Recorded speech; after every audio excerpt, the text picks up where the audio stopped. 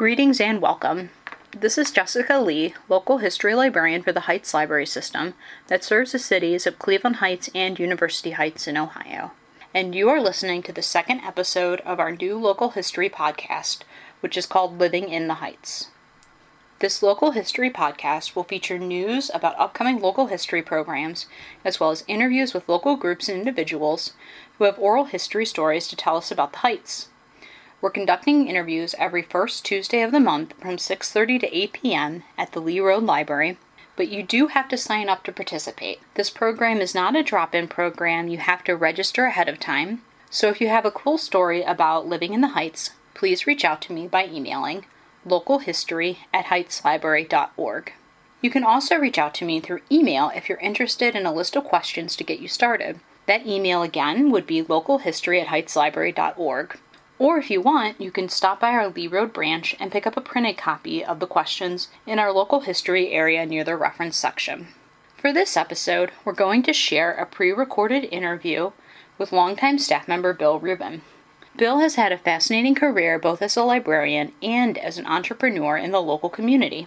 So we hope that you enjoy this interview and that you reach out to us to share your own stories as well, so we can reminisce about living in the Heights. All right, so my name is Jessica Robinson, local history librarian at the Cleveland Heights University Heights Public Library, and I'm interviewing Bill Rubin. The date is December 15th, 2017. Can you tell me a little bit about yourself and where you were born and your experience growing up? Sure. I was actually born in Dayton, Ohio, where my dad was a manager for a movie theater, and we came back to Cleveland when I was a year and a half old, and we came to a house on Redwood, Cleveland Heights, that my great-grandparents had built, and that my mother had grown up in, and actually my grandfather had grown up in it, my mother had grown up in it, and then when I was about 3, we moved to University Heights, and the rest of the time growing up I was in University Heights. I went to Case Western Reserve University, both for my undergraduate degree and for my master's degree in library science. Lived in Cleveland Heights for the next, up until about 20 years ago, actually. 20 years ago, I moved all the way down Lee Road to Shaker Heights. Didn't get very far away. So how long did your family live in Cleveland Heights then? Do you know roughly when they came here? Was that if they built the house then? Yeah, right. It seems to me that they were here in the early 20s. Well, actually, I take that back because I think my grandfather's draft card was for Redwood. So 1918, 1917. So early on. Tell me, when did your connection with Heights Libraries begin? Well, that's a story that has a picture in the archives also. When I was 17 years old, in 1967, the Shaker Heights Library had an 8mm film collection, and I was hired there as the page to take care of the collection. And they had the collection for about 6 months, and it was on approval, and they decided that it was not something they wanted to do because, why would anyone have films in a library? Yeah. In those days, that was unheard of. So they sent it back. It was on approval and they sent it back. And shortly thereafter, Sarah Cody, who was the director here, had a meeting for Heights High students saying, what would you like to see in the library? Because the new library, Lee Road Library, was under construction and going to open in 1968. Curious as to what people would like to see. So I went to the meeting, and various people were there. We gave our opinions. And after the meeting, I went up to her and I said, Miss Cody, and I told her my story about Shaker Heights. I said, I thought films did very well there, and if you would like to hire me as a page to take care of the films, I would be more than happy to work for you. So that was in the spring of 68, and I also ended up on the opening day committee for the library. So on September 8th, I believe it was, the new library opened. And that was my first day of work for the Cleveland Heights University Heights Public Library. I've effectively been in the business for 50 years. This year, 2018, it'll be 50 years since I first worked for the Cleveland Heights Library System. So what did your job duties, like taking care of the film, what did you have to do? Well, people would take out the 8mm film and they would show it and then they would bring it back, and my job was to run the film between two arms, crank arms, and clean it with a little cloth and make sure there were no breaks or burns in it. If there were breaks or burns in it, I repaired them with the little repair kit that I had. You repaired them? Yeah. Wow. And it seems to me we used to charge people like 10 cents for a burn. So, that was big money in those days. And then they would be checked off their card when they were in good condition and put back out on the shelf. Could they only get one at a time? How many do you think they were allowed to take out? That I don't really remember. It wasn't very many because the collection wasn't real big, so maybe one or two at the time at the beginning. How much did they pay you an hour back then? Do you remember? Yes. I started working for the Cleveland Heights Library System for 75 cents an hour. Was it a popular service? Yes, very popular. I had been right to go to Miss Cody and say, this is something that would be good for the library to do. And really the way they did it, they kept adding to it. It started off with a lot of two-reel comedies, Charlie Chaplin, Laurel and Hardy, Buster Keaton. And then they started buying, once they saw it was a collection that people were enjoying, they started getting feature films like Nosferatu and Birth of a Nation, actually, and Broken Blossoms, which was another D.W. Griffith's Cabinet of Dr. Caligari. All the classic films that were a little bit longer, and people took those out. So it was interesting, and really was predated the interest that people had in borrowing films from the library, and eventually. We're where we are now with the whole AV room. What do you remember about the renovation? I mean, they went from, it was one floor, right? They added a second floor in 67. It was like 67 and they reopened in 68. Right. The children's room area, that's now the teen room area, is the shell of the original library that was here, the 1930s library. So they took down houses along Lee Road and along Delwood and Ormond. And they expanded all the way, from block to block. And the new building, was modern in 1968, and had meeting rooms on the second floor. To begin with, the collection was all down on the first floor. Right. But the children's room was to the north. The adult area, where the children's room is now, was just this huge open space, and people loved it. And we had a giant reference collection, and we had a giant magazine collection, and the fiction and the nonfiction. At the time, other than Cleveland Public Library, it was the largest suburban library in the state of Ohio. It really was cutting edge in lots of the things that we were doing here. I've seen some pictures of them tearing the houses down. Was that controversial in the community? Do you think people were on... was it, No, I was a high school student, so, but I know that later on, when the library wanted to take some additional houses for additional parking, the neighbors said, no, that's not going to happen, and referenced back to when the houses were taken down for the parking lot.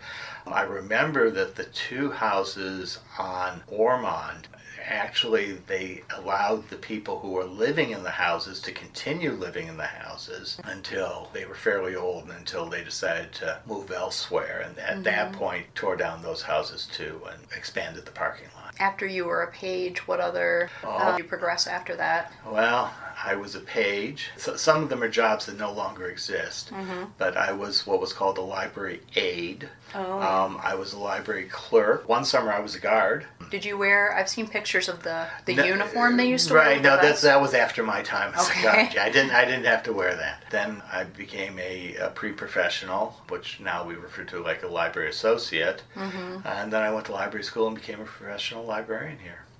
So I worked my way up. I was here from 1968 to 1975. Did quite a variety of things in that time. Do you have like a favorite memory? I know it might be hard because you have such a long career. Well, there were lots of things here that we did that were really, really a lot of fun. One time on March 31st, I stayed over after the library was closed. We used to have browsing bins with things like, mystery or whatever on them. And I had made all sorts of different signs, and I took down the originals and I put the signs up. And they said things like, these fell on the floor. Books with red covers. We never read these either. Books that are too tall for the shelves. And the next day, first of all, the staff came in before the library opened, and they were hysterical. And then the customers came in, and they were hysterical. And we left those bins up for the entire month of April. It was just like an April Fool's the entire month. It was just, there were fun things like that that happened. And one time, as a practical joke, there were a group of us young ones on one evening, and we hid the Oxford English Dictionary, all 36 volumes of it. Oh, wow. And then the next morning when one of the librarians came in, she said, what happened to the Oxford English Dictionary? What happened to the OED? And we looked and we said, oh my goodness, it's gone. Someone must have taken it. Well, eventually, we fessed up and put it back. But it was, the camaraderie was really fun. And well, a lot of innovation is supposed to come from playful, the playful attitude. Right. And I think Heights Libraries has always been a place that's incredibly innovative. Absolutely. The summer reading programs were great. I remember one year, that the kids, once they had finished reading, they traced around their foot and they cut out a footprint and put their name on it. And they had footprints going from the front door into the children's room by the end of the summer. Now, in the middle of that, Godzilla's footprint showed up one night, and it said, 108 books eaten. I can't imagine who would do such a thing. But it was in some ways a simple time in that, we didn't have a lot of, the technology wasn't here. It was all manual. But it was also a real heyday because as librarians, we really had to know our reference collection. We had to be able to answer questions. We had to be able to think on our feet without Googling and without going to a database. When somebody wanted to reserve a book, first it cost them a dime. Eventually it cost them a quarter.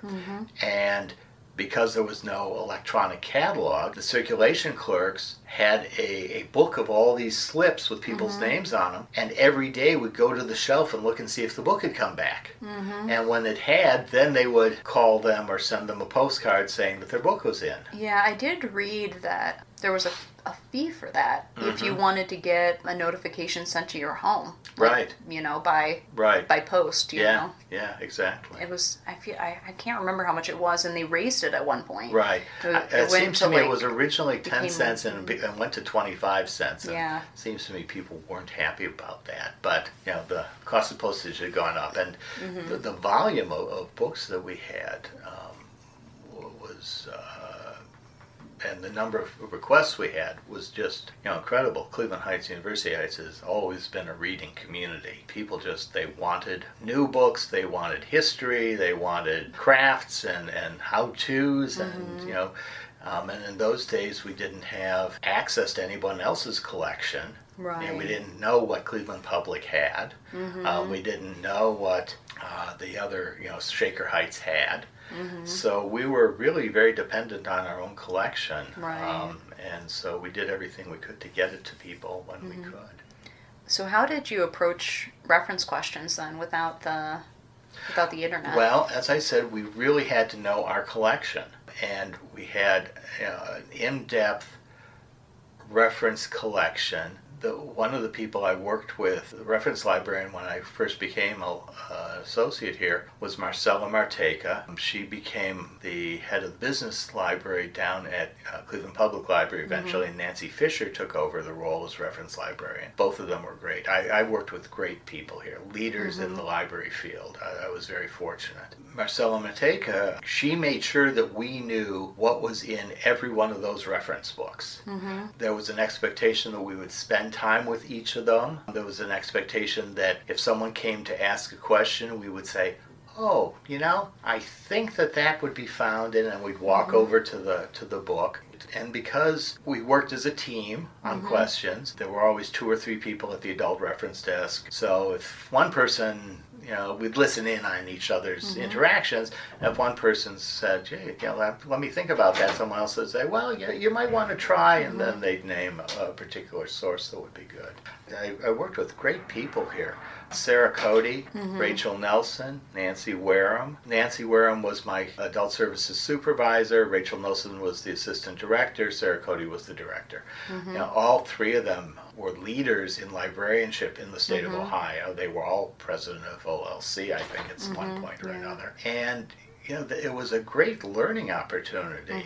And they were very encouraging to me, which was nice also. They encouraged me when I decided to go into library science and supported me, changed my schedule as needed so that I could take my classes, things like that. It's a great place to work. Were they your inspiration for becoming a librarian, or did you already have that in you? No, I always was a big reader, and as we all learn, reading and librarianship don't necessarily go hand in hand because you don't get to sit and read. But I was always a big reader, and my family used the library constantly. We would make weekly trips in the evening to the Noble Road branch. Sometimes go to the Coventry Library. We'd sometimes go to University Heights. We'd sometimes come here to Lee Road. Noble, though, was the branch where we went most frequently, and as I say, it was on a weekly basis. We would always come out of there with 2 small handled shopping bags of books. One of them was my father, my brother, my sister, myself, and the other one was my mother, who was a voracious mystery reader and would literally go through a bag of books in a week. And then next week we'd go and we'd get another. She also, back in the day, and this is, we're talking like late 50s, they had what they called 24-hour books. Oh, really? And it was 2 cents a day if you kept it overdue. My mother would borrow it, take it home at night, read it, and take it back the next day. Wow. So lots of the brand new books, were handled that way. And they were only 24 hours? Yeah.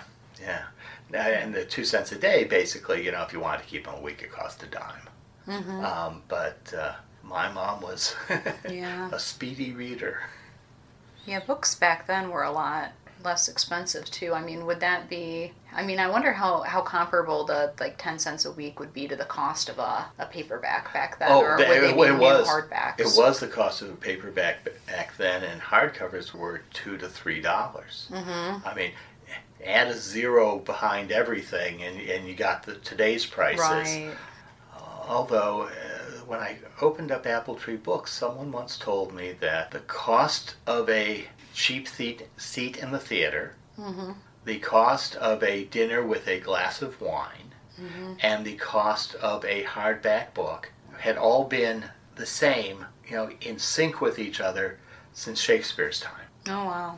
So, in Shakespeare's day, it was a penny for the cheap seats, or for standing room in the pit. It was a penny for dinner, and books cost a penny as well. And it has only gone up since then. How do you think technology has really changed libraries? Well, it's been huge. I left librarianship in 1975 to go to open up Apple Tree Books and work there. I had it till 1990, at which point I sold it and got back into libraries. And I said at the time that all the things we said we wished we could do, we could then do in 1990.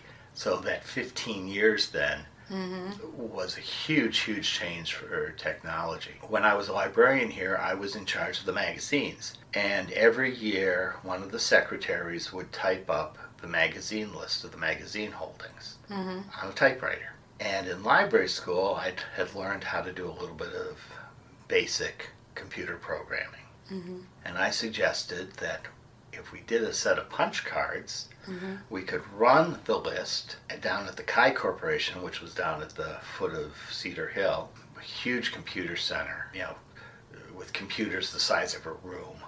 We could run the list down there, and then, all we had to do was, at any given time, pull out a punch card, re-punch it, put the new one in, and it was a lot easier. Well, it cost $25 to become a member of Chi Corporation, and Sarah Cody invited me, asked me, told me to come to the board and explain the project to them so that they would approve the $25 expense to join the Chi Corporation.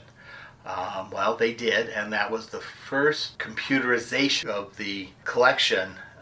When I was here, too, we had a teletype that connected all of the libraries that became CleveNet libraries. And I learned how to run the teletype machine. I was the backup teletype operator.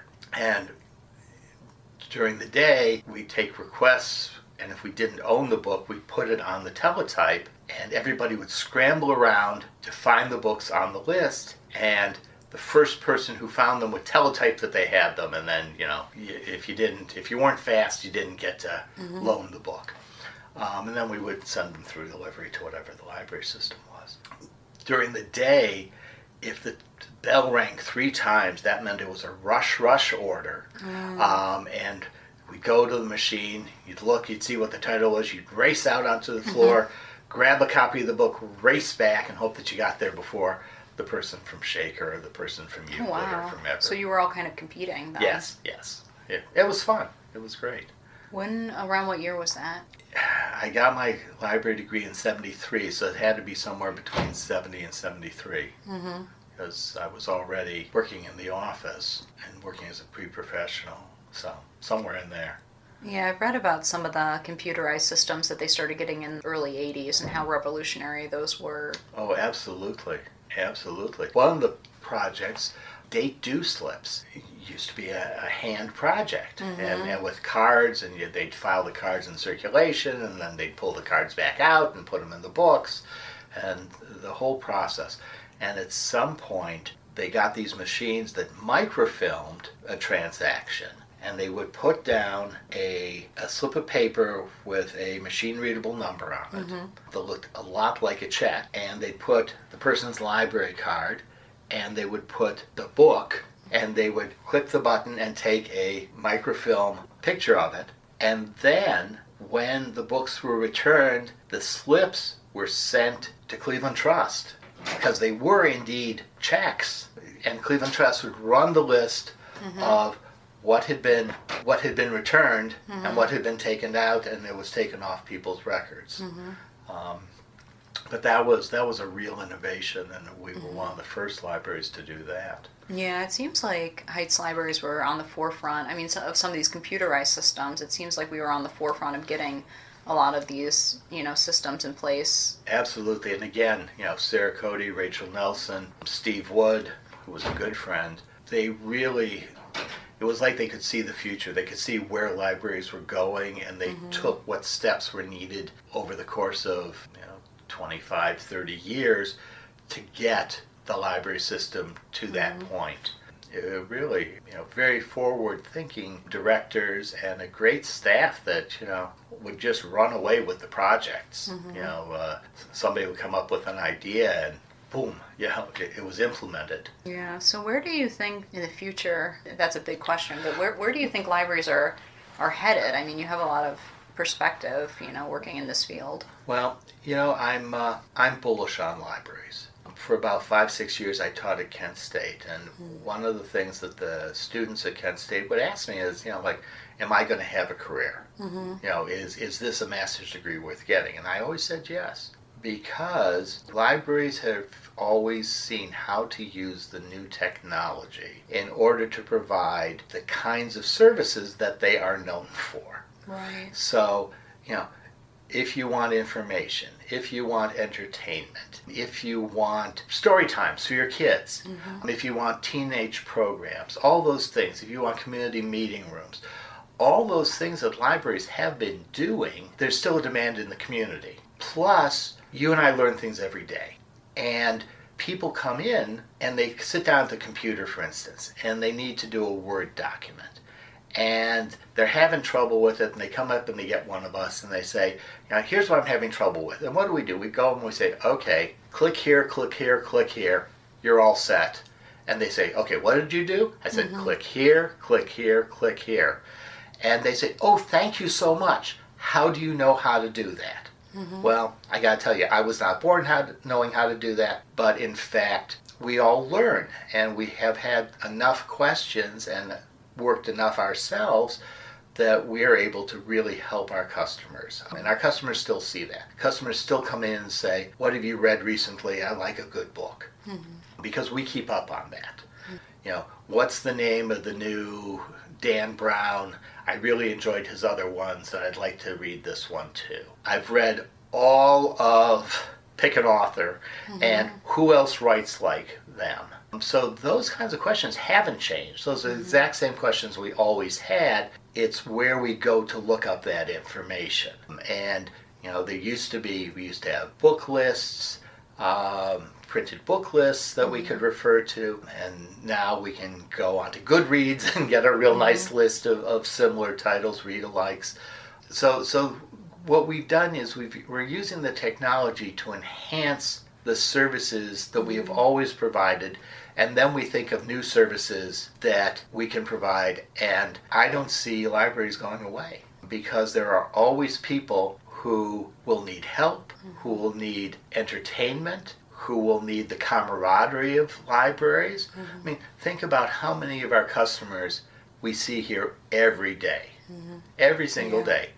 They're nice people, they live in the neighborhood, lots of them are retirees, but many of them are here working because they work from home, but they really work from the library. And they have made a community, and they've made a community with us, and the use of libraries hasn't gone down. If anything, it's gone up as we've offered more and more levels of service and identified groups of people who might not have thought to come into a library in the 60s because it was a little more genteel than it is now. Right. But, you know, we've welcomed them in. We always have welcomed people. Heights Library certainly has always welcomed people. You know, it's been a great opportunity to work here. Are there any other large-scale changes other than technology that you can...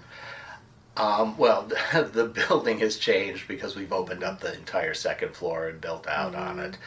There was an interim time when they originally just the meeting rooms and the staff room and the offices were up here on the second floor, and then they created an area and moved the fiction up into it, and then in this latest rebuilding, they completely reconfigured the entire building. So those are big changes because it's allowed the library to expand collections. Every time when they moved the fiction upstairs, they were able to expand the fiction collection. And, you know, now the adult department, you know, being up here in the children's room being where the adult department was, so it's 3 times the size, and the teen room, which originally was a little square in the browsing room. Yeah, it was just some shelves. Right, in the browsing room, and now, you know, there's a whole teen room, and again, we welcome the teens in, which means that during the years where they were most likely to not come to the library, because it wasn't a cool place to be, now they're coming to the library, which means that they will continue coming to the library. You know, this generation, we're going to really have had them from baby and me story times all the way into being adults, and, you know, that's just real exciting. Yeah, and we purchased that renovation, we purchased the old YMCA across the street, and we're able to build the technology lab over there. Yes, and expand that as well to where the old gym is in there, and that's something too. You know, community partnerships. You know, we have the Obama Theater in the basement over there. We have the Small Business Administration office on the second floor, and we encourage entrepreneurs to come and get help, the SBA, and have a workspace for them. We have the gallery, and we're showing local artists in a really nice way. There's a daycare, you know. So we've partnered with lots of different organizations to make the library more like one-stop shopping. You know, you can come to the library and you can be an entrepreneur, and you can work on some computer things, and then you can go get a good book and a movie and go home at night and relax. So how do you think Cleveland Heights and University Heights, like as a city, have changed over time? Have you noticed any changes? I'll say yes and no. The color, the ethnicity, what countries people are from are different now than they were when I was growing up in this community. The people aren't any different because people are people. And Cleveland Heights has always attracted people moving out of the city of Cleveland, people coming from other countries. When my grandparents built the house on Redwood, they had come here from Lithuania. And they had lived in Cleveland, and then they'd moved out a little bit from down. They were on Orange Street, which is near where the Q is. Then they moved out, and then they built a house on the Heights. And they were lovely people, and they had thick accents. And now we have other lovely people who come in and have thick accents. So, who have moved along and whose children, have gone through Heights and have gone to college now and, and are doctors and lawyers. And, the whole thing, we see it happening over and over and over. And, as I say, the racial makeup has changed, but the kinds of people we have and the kinds of services they ask for, other than the technology, haven't really changed. And that's, that's part of the excitement to me of living in these communities, is you get a very copacetic group of people who want to be here and who appreciate the services that the communities provide, and we're one of those services. So, I can't tell you how many times people, here say, thank you so much, I really appreciate you, I love coming to the library because fill in the blank. And that makes it worthwhile going home in the evening, a little bit tired, but knowing that we've made some differences in people's lives, and we've helped a lot of people in the course of the day. Yeah, I've looked at a lot of the program offerings in the 70s and the 80s, and a lot of the programs are very international in perspective, Yeah, and that was because that was a time when we had a lot of people coming here from Eastern Europe, a lot of Russians coming to the community. And the library has always been a melting pot. Really, when they talk about the American melting pot, the library has been in the center of that. English as a second language classes. You go to Ellis Island, and there's a sign in Ellis Island promoting English as a second language and citizenship classes at Cleveland Public Library, and it's written in like 10 different languages. Cleveland has always been a melting pot, but the library is the place that everybody can really come together. Rich, poor, young, old, everybody is in here. And you don't have to have money to come to the library. You can be anywhere on the learning curve, and we appreciate you showing up. And we'll help you as best we can to get what you need. That's the way we've always done it. The book bike idea that we have here that goes out in the summer to various places in the community. When the University Heights Library was closed for renovation, and we ran that bookmobile through University Heights. I mean, these are all the kinds of things that, we've got a lot of stuff in the box, but we keep thinking outside the box. And again, that's Cleveland Heights. It's a whole group of people who think outside the box, a whole group of rugged individualists who have gotten together to form a community. And and it's always been encouraged. Did you have any wild ideas that you feel like really benefited the community? I mean, here or in your other professions? Well, I can't say I had any big ones. But, doing for instance, one of my ideas was digitizing on microfilm the Sun newspapers. And I was in charge of that project, and we worked with the University Microfilms on that. And the newspapers, by the time I got to them, they were from the 20s and the 30s, and they were on newsprint. Some of them were earlier than that, and they were, falling apart. Probably degrading. Yeah, absolutely. They, they were bound in these huge volumes that were on the shelf, special shelving for them. And my idea to get them photocopied on microfilm was something that the Friends of the Library supported and University Microfilm supported, and we shipped everything off to them, and they did it. Because by today we still use those microfilms. Oh yeah, very heavily. Very heavily, and people really want to know. And I'd love it if we went to the next step and somehow we're able to digitalize them to online. Oh yeah, and then share them with the community. Really share them outside of the building. But the fact of the matter is, 40 years later, those papers would have been dust. Right. And unreadable. We would have lost them, and that was a big part of the community. One of my projects as a young librarian was filling in the holes in the city directories.